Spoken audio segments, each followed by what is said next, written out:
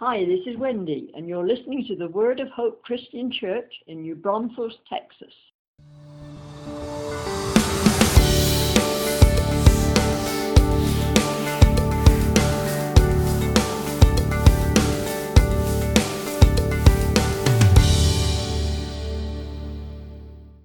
Hi, everyone, and welcome. I'm Pastor Tim with Word of Hope Christian Church, New Braunfels, Texas, and we are so excited to be with you on this Easter Sunday, April 17th. Thanks for taking time to join us. This being Easter Sunday, our church leadership met and decided, we really want to get a special speaker. Why don't we call the best preacher in the world and ask him to speak? And they did, and he said no. So they said, well, if we can't get the best speaker, at least we can get the smartest one. So they called him, and he said no.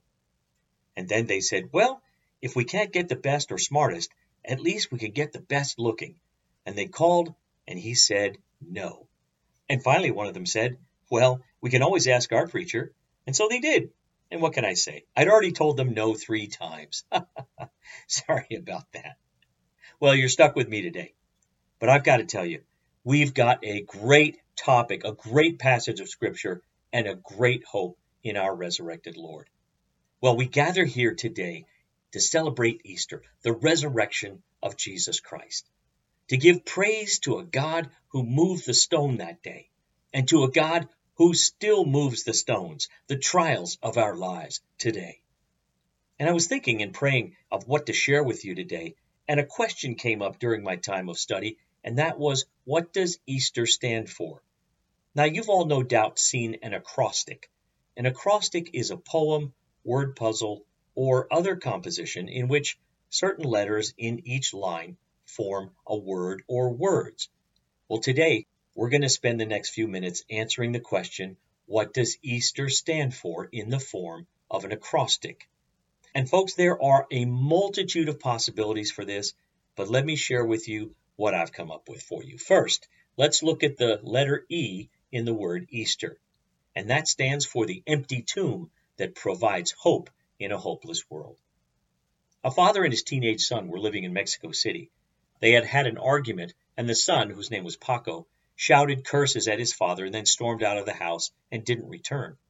Days turned into weeks, weeks turned into months. The father searched the city over, and finally, in desperation, he went down to the newspaper and took out an ad.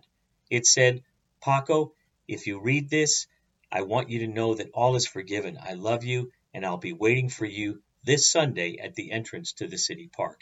I hope you'll show up. Love, Dad. He said that Sunday morning, 200 Pacos showed up at the park, all looking for forgiveness. There are so many people searching in this world, searching for forgiveness, for hope, for meaning. And the good news of Easter is that the empty tomb provides that hope to a hopeless world. Matthew 12, verses 20 and 21 say, a bruised reed he will not break, and a smoldering wick he will not snuff out, till he leads justice to victory. In his name the nations will put their hope. Or as the New Living Translation reads, he will not crush the weakest reed, or put out a flickering candle. Finally, he will cause justice to be victorious, and his name will be the hope of all the world. Go back to those words, a bruised reed, a smoldering wick. That describes many people today, many of you who may be listening or watching. Perhaps you've been bruised by the trials of life. Perhaps you were bruised by harsh words, or by a friend's anger, or by a spouse's betrayal, or by your own failure, or the failures of those around you. Perhaps you feel like a smoldering wick. At one time, your passion for God and for ministry and for life was flaming high, but the winds of life have blown, and now you feel one step away from the flame going out altogether. There are many bruised reeds and smoldering wicks in the Bible. A woman standing before an angry crowd, wanting to punish her for her sins. A leper, an outcast, shunned by society. A blind man on the side of the road. A paralytic lying on a stretcher. A woman with a long-term illness. Bruised reeds and smoldering wicks. And the world is so good at breaking those reeds in two and snuffing out those smoldering wicks. But what did Jesus say? He said in Matthew 12, 20 and 21, what we just read, A bruised reed I will not break, he said, and a smoldering wick I will not snuff out. And then he said, in my name you will put your hope. Isn't that a great encouragement? And the great message of Easter is that if Jesus Christ was powerful enough to move the stone and overcome the grave, then he is powerful enough to move the stones that are blocking your life right now. The resurrection gives us hope in the face of the unfairness of the world. It gives us strength and courage in every situation that we face. And we need that. You need that. I need that. I came across a story some time back about the Civil War. It seems a Union soldier was shot in the arm during the Battle of Shiloh. His captain saw that he was wounded and barked out an order, "Give me your gun, private, and get to the rear." The private handed over his rifle and ran toward the rear, seeking safety. But after only going about 200 or 300 yards, he came upon another battle. So he ran to the left and found himself in another part of the battle. Then he ran back to the right and encountered more fighting there. Finally, he ran back to the front line, shouting, "Give me back my rifle, Captain. There ain't no rear in this battle nowhere." Well, when it comes to the troubles of the world and daily life, there ain't no rear to this battle nowhere. And that's why the Easter story is such good news. The resurrection, which validates every promise Jesus made, is the good news that gives hope and light and encouragement when everything else looks bleak.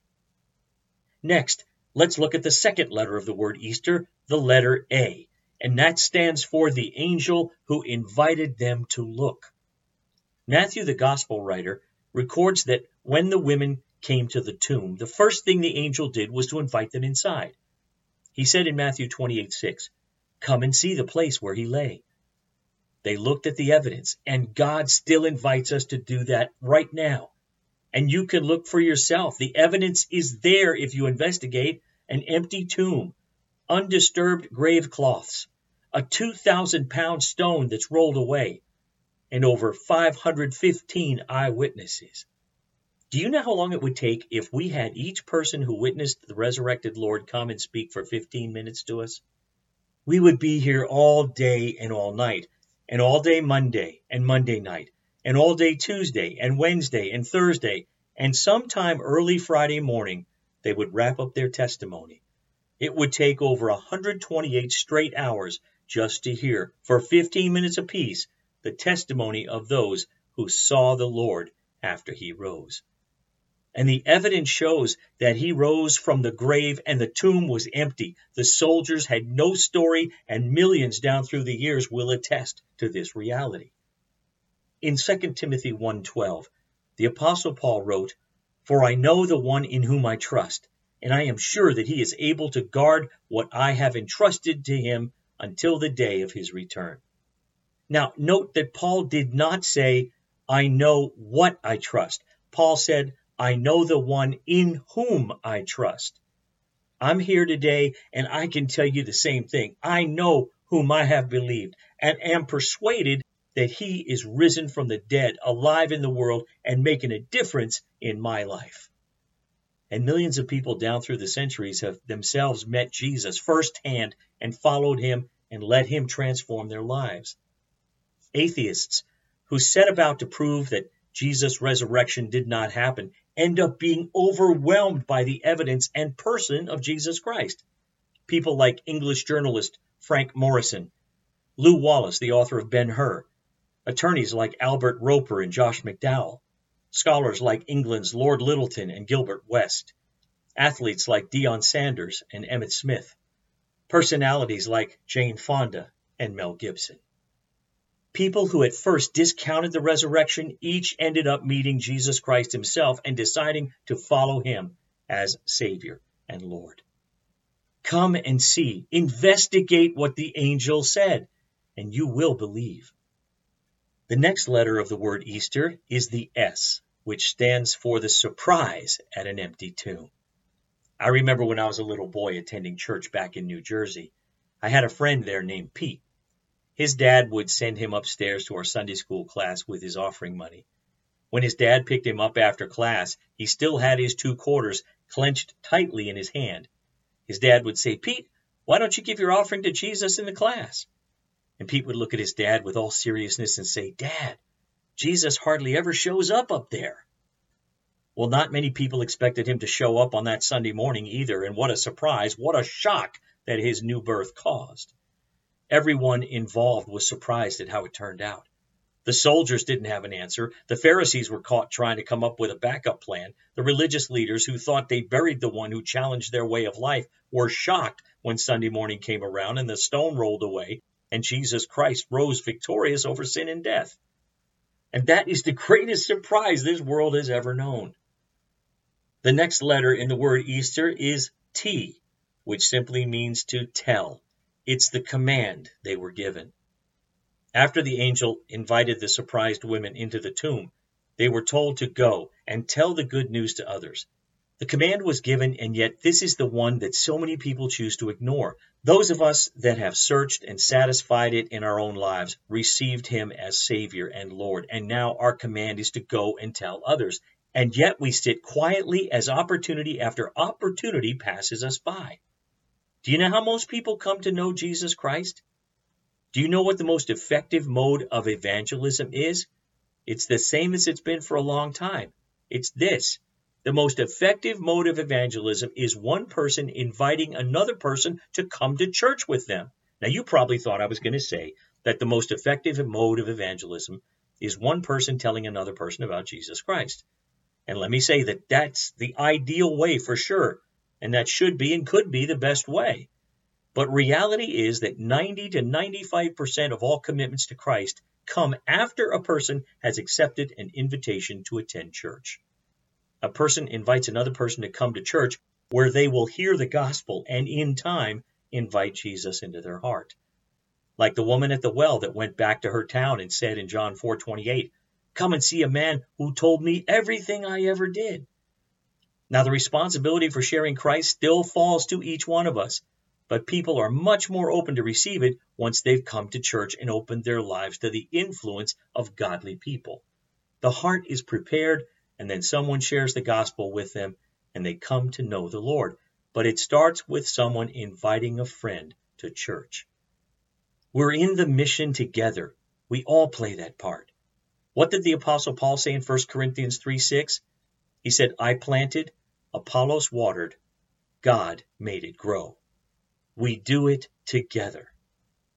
People come to know Jesus because grandparents sow, Christians pray, friends invite, people talk, greeters greet, preachers preach, and we all do it together. And while we're doing that, God is working in the midst of it all. The Holy Spirit is convicting them, circumstances are softening their hearts, and in time, they respond and receive salvation and the opportunity to spend eternity in heaven. So go and tell. That's what the T is in Easter. The next letter in the word Easter is the E, which stands for the excitement that the women felt that morning. In an old Good Friday family circus cartoon, little Billy and his brother were walking along through a store looking at all the Easter eggs and candy on the shelves. And Billy says, "This may be Good Friday, but Sunday's going to be even gooder." Well, that may not be correct English, but it sure is profound. Early that first Easter morning, the disciples and the women who were the first to find the empty tomb didn't realize just how much gooder Sunday was going to be. And it sure was, wasn't it? We don't always see right away how things are going to turn out. That's how it was for the disciples on Friday and Saturday. But what a difference a day makes. Remember that song? There are many of you that are living in day one, Friday. It's the day of the trial, and you're getting hit on all sides. It's here. It's now. Life is pouring in on you, and if you are there, if you're in the midst of day one, my encouragement to you is maintain hope, because what a difference a day makes. There are probably even more of you living in day two, like the disciples on Saturday. The heat of the trial may be over, but now is the time of confusion, frustration, and discouragement. Jesus is dead. He's in the tomb. Perhaps your faith is weak. The future seems cloudy, the outcome uncertain. And if that's where you are, my encouragement to you is to maintain faith, because what a difference a day makes. And all of us are facing day three, a day of victory, a day of good news, a day of renewed hope. And if you aren't there now, be assured that it's coming, because Jesus Christ has won the victory. What a difference a day makes. Maintain your hope, maintain your faith, and be encouraged and excited about day 3. There's an old spiritual song that says, "Sit down, brother, I can't sit down. Sit down, brother, I can't sit down. Sit down, brother, I can't sit down. I just got to heaven and I can't sit down." Man, that's exciting. And that's what day 3 has in store for us. Maybe we see the victory in this life, and that's well and good. But all of us as believers in Jesus Christ have a day 3 coming, a day when we will go to be with him, a day of victory, and we ought to be excited about that. Amen? Amen. And then last is the letter R, which stands for the resurrected Lord who is living today. Muhammad is still in the grave. Buddha is still in the grave. Confucius and Joseph Smith are all still in the grave. Only in Christianity do we find a resurrected Lord. Only faith in Christ is valid, because only Jesus rose from the dead. No other religious leaders defeated death, so none other can make these claims. A Sunday school teacher had just finished telling her third graders about how Jesus was crucified and placed in a tomb with a great stone that sealed the opening. Then, wanting to share the excitement of the resurrection, she asked, "And what do you think were Jesus' first words when he came bursting out of the tomb alive?" A hand shot up in the air at the rear of the classroom. Attached to it was the arm of a little girl. Leaping out of her chair, she shouted excitedly, "I know, I know." "Good," said the teacher. "Tell us, what were Jesus' first words?" And extending her arms high and to each side in the air, she said, "Ta-da!" The resurrected Lord is the central event of our faith. It's the ta-da of Christianity. And because of Easter, we know that God in Christ Jesus is more powerful than anything in life, even death. The resurrection is not just another thing we believe as Christians. It is at the very center of our faith. Everything hinges on the resurrection, and you realize that when life smacks you in the face. I recently read an account of a man whose young daughter died. It was devastating for the family. But in her death, Easter took on new importance. The father said this, "Until you stare death eye to eye, Easter is just a word, a nice day with bunny rabbits and eggs. But when someone so precious to you dies, Easter becomes everything, an anchor in the fierce storm, a rock on which to stand, a hope that raises you above despair and keeps you going." Everything hinges on the resurrection, folks. In our deepest, darkest moments, when we don't think it can ever get better, the resurrection gives us hope that it can. When we are in the midst of day 1 or 2, the resurrection gives us hope that there's a day 3 coming and victory is on the way. Let me close this sermon with a story about Kay Arthur. Kay Arthur is a writer, a lecturer, and many thousands of people around the world have been impacted by her Bible studies. She is a committed Christian woman, but it wasn't always that way for her. Many years ago, when she was in her 20s, she was as far away from God as a person could possibly be. She was living with her husband, who was manic depressive, and she just got tired of living with him. She had an affair with a married man, and then when her husband found out, he became so depressed that he threatened suicide. And when he threatened suicide, she was so crass, so uncaring, she told him, "Go ahead and kill yourself. I could use the insurance money anyway." And he did. He actually hung himself. Kay Arthur said that as she drove away from the cemetery that day, she felt like such a failure as a wife, as a mother, as a person. And she felt such anger and frustration and pain. And she said as she drove away, she shook her fist at the sky and she screamed, "To hell with you, God." But she said, "What I didn't know until later was that was exactly what he did for me. He gave his life. He went to the very gates of hell, and he did it for me." You know what? He did it for me too. He did it for you, and each one of you who are listening or are watching today. The title of the book that relates to her story is called Lord, I Need Grace. Maybe you're with us today and you're feeling the same way. You need grace, forgiveness, and hope. Beloved, I guarantee you, you will find it in the resurrected Lord, whose name is Jesus. God bless you, and a very happy and blessed Easter.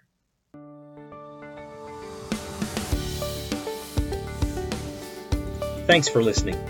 Join us again next time for another encouraging message from God's Word. To find out more about our ministry, look us up on the web at www.whccnb.org. Word of Hope Christian Church. Real people, a real God, real hope.